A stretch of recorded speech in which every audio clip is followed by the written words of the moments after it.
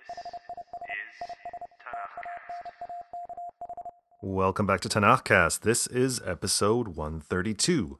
We'll begin with a brief summary of Hosea chapters 1 through 3, the first of the book of 12, with some thoughts about living the allegorical life.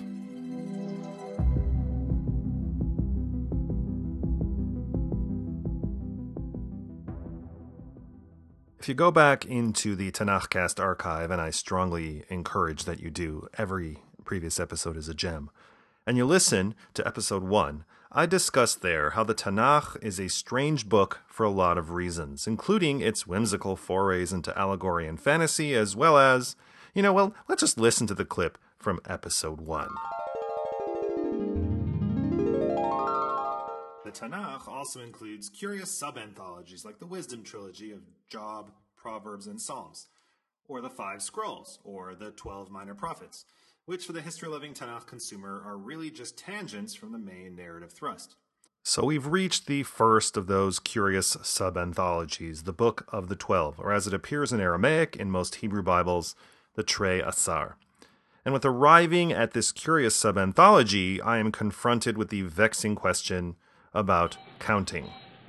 So you're ready to cash out at the supermarket, and all the queues are jam-packed with folks with carts so full you would think there was a war on, and then there's the express. It's empty, but the sign says 1 to 8 items only, and you have 14 boxes of cereal and 7-gallon containers of milk. Do you have 2 items or 21 items? Do you hit the express or languish in purgatory with the rest of the plebs? Fortunately, the rabbis of the 1st and 2nd century CE have an answer for you. They say the Trei Asar counts as one book, so you are permitted to queue up in the express. Indeed, there is an extended discussion in the Babylonian Talmud, tractate Bava Batra, folio page 14b and 15a, about this exact point. Quote, "The sages taught the order of the books of the prophets, when they are attached together, is as follows: Joshua and Judges, Samuel and Kings, Jeremiah and Ezekiel, and Isaiah and the 12 prophets. Consider, Hosea came first, as it is written, quote, the Lord spoke first to Hosea. But did God speak first with Hosea? Weren't there many prophets between Moses and Hosea? And Rabbi Yochanan says he was the first of 4 prophets who prophesied in that period, and they were Hosea and Isaiah, Amos and Micha, and Hosea should precede them. Since his prophecy is written together with Haggai, Zechariah, and Malachi, and Haggai, Zechariah, and Malachi were the last of the prophets. He is counted with them, but it is written separately, and it comes first, and since it is small, it would be lost. The Trei Asar clocks in at 1,050 verses, just 223 verses shy of the book of Ezekiel that preceded it, which is the shortest book of the latter prophets. When it first appeared as a single text is unknown, although we do have evidence from a variety of sources. The apocryphal book of Ben Sira from the 2nd century BCE states, quote, "Then too the 12 prophets, may their bones flourish with new life where they lie. They gave new strength to Jacob and saved him with steadfast hope." Ben Sira, though, doesn't indicate who those 12 prophets are. Fast forward to the 1st century BCE, and the discovery of the remains of the Trei Asar in the 4th cave in Qumran, home of the Dead Sea Scrolls.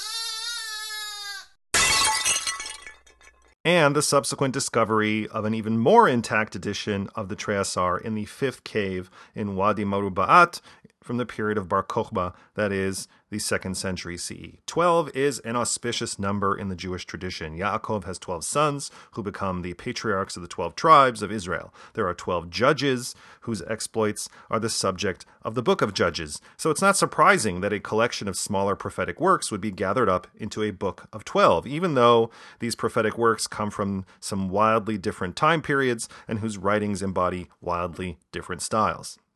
And I could go into the weeds here about the sequence of the books and how, though the 3rd century Palestinian sage Rabbi Yochanan stated that Hosea came first, it's actually Amos that preceded Hosea chronologically. It seems that at that time, one couldn't walk down the streets without bumping into a prophet.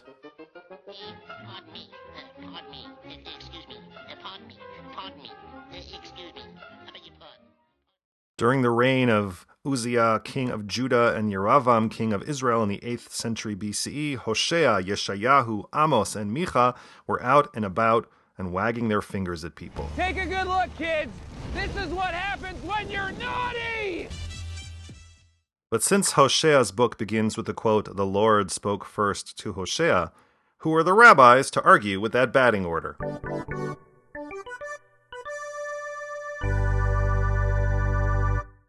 And I could go into some of the thematic through lines between these different works, the recurring theme of the Day of God, or the lack of any real biographical information about the prophets, but I'll leave that for the individual books. So, let's dig in. Hosea.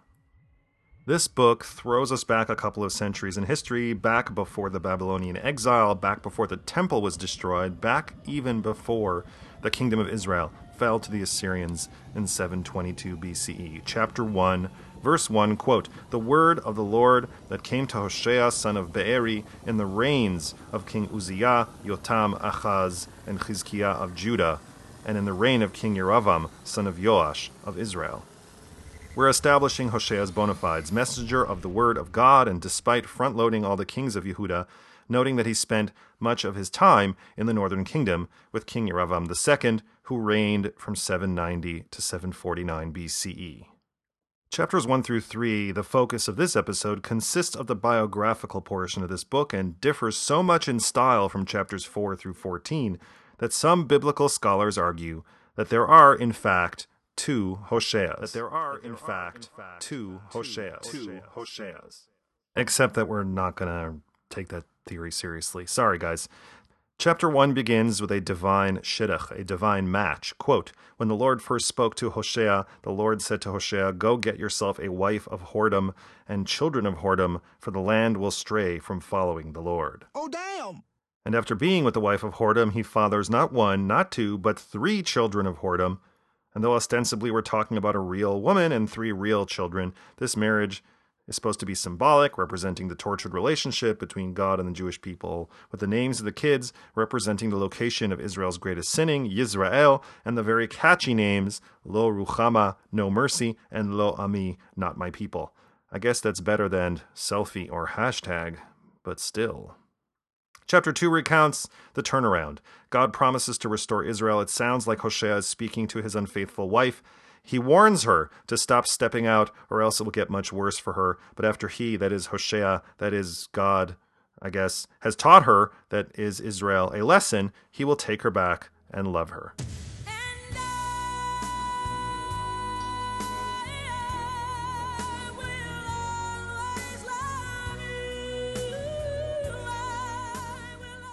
Chapter 3 begins with what seems like a reboot of the story, God telling Hoshea to befriend a woman of questionable behavior, and then get her some cash and foodstuffs, and tell her that she must first keep it in her pants for a little while before they reconcile. Is this tough love, or a symbol of how God will ignore Israel until they want to be with him? Gotta say, I'm not all that sure. And on that perversely heterosexual twisted note, here endeth the lesson.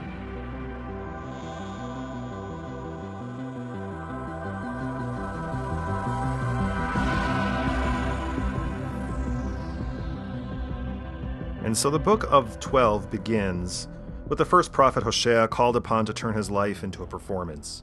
You know, this isn't anything new. We saw Yechezkel withstand a David Blaine level of endurance in the pursuit of prophecy, laying on his side for 390 days, fashioning a mini Jerusalem to reenact the siege, shaving his hair and beard and dividing the pile into 3, and then more symbolism and more symbolism. Oh, and I almost forgot the bread baking with poop. But here, Hoshea is living the performance. His life itself is the allegory. But he is not performing outlandish feats. His feat is the highest level of banality. He is getting married and having 3 kids. Doesn't get any more basic than that. Oh, no. Mom's favorite vase. She always says don't play ball in the house. I'll be grounded. There goes my camping trip. Except Hoshea is supposed to marry an Eshet Znunim, a wife of whoredom. Why the text couldn't just say whore is a bit odd. Although if you lived in Samaria at the time of Hoshea, you knew exactly what, or more like who, Eshet Znunim, a wife of whoredom, referred to. Because not so long ago, in the collective memory, a wife of whoredom ran the country. Quote, when Jehoram saw Yehu, he asked, is all well, Yehu? But Yehu replied, how can all be well as long as your mother Izebel carries on her countless harlotries and sorceries? And with this wife of whoredom, whom the text names as Gomer, daughter of Diblaim, Hoshea is to have 3 children of whoredom. And I guess what the text intends here is that Hoshea will never really be sure that he is the father of the children. When it comes to 1-year-old Khalees, Jose, you are not. And as I mentioned before, he's to give the kids highly symbolic names, and it's not the first time that a prophet has been tasked with saddling his kid with a weird name. Yeshayahu named his son Maher Shalal Chashbaz. Try to say that 10 times fast. So I guess Yisrael, Lo Ruchama, and Lo Ami, like I said before, got off kind of easy.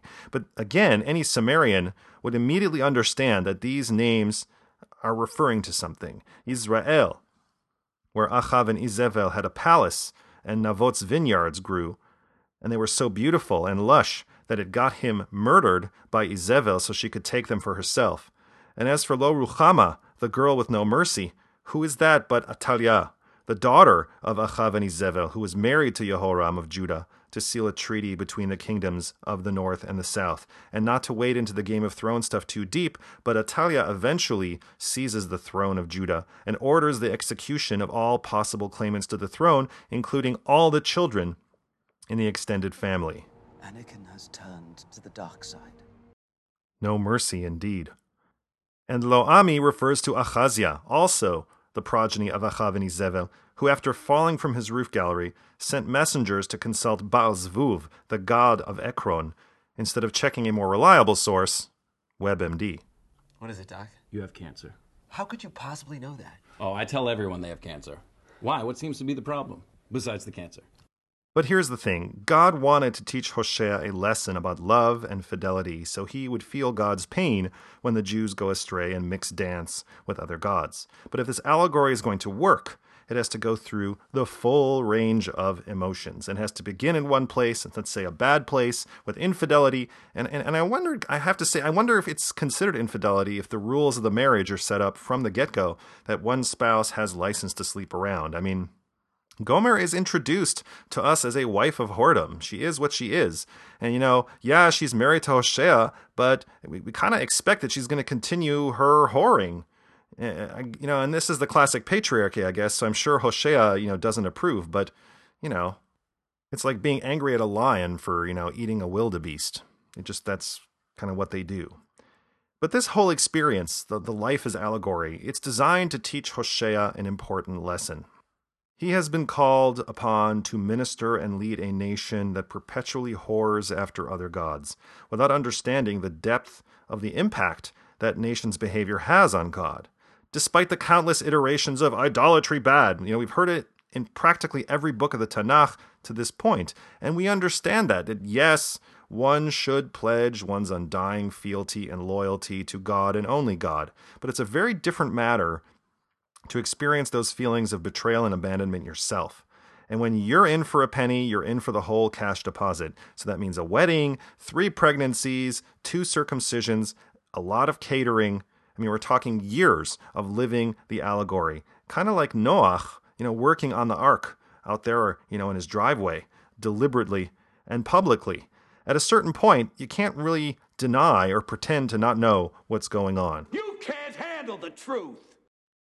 And then there's the verbal and physical violence, the threats, the anger, the contempt. But the full range of emotions also includes joy and happiness.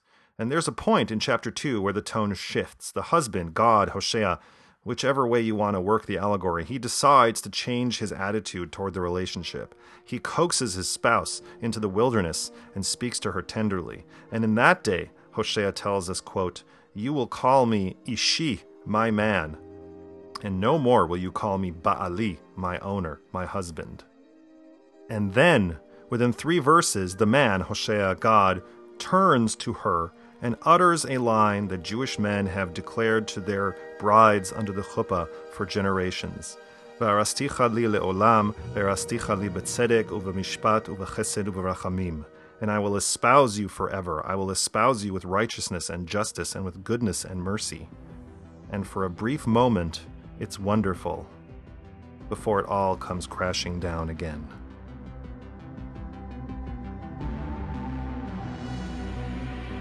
If you like what you heard today, spread the word about Tanakhcast. Send a friend an email to say, hey, would it kill you to check out Tanakhcast? Or even better, write a brief review at Apple Podcasts, Google Play, Stitcher Smart Radio, or SoundCloud. It's a small thing really, but it will help other people who might be interested in some Bible learning find this podcast. Or if you want to help in a bigger way, support us at Patreon. Just search for Tanakhcast and pledge your shekels either on a one-time or monthly basis and receive special blessings from the Most High. I thank you in advance for that, and encourage you to join us again in 2 weeks for Episode 133, when we continue in the book of Hosea with chapters 4 through 7.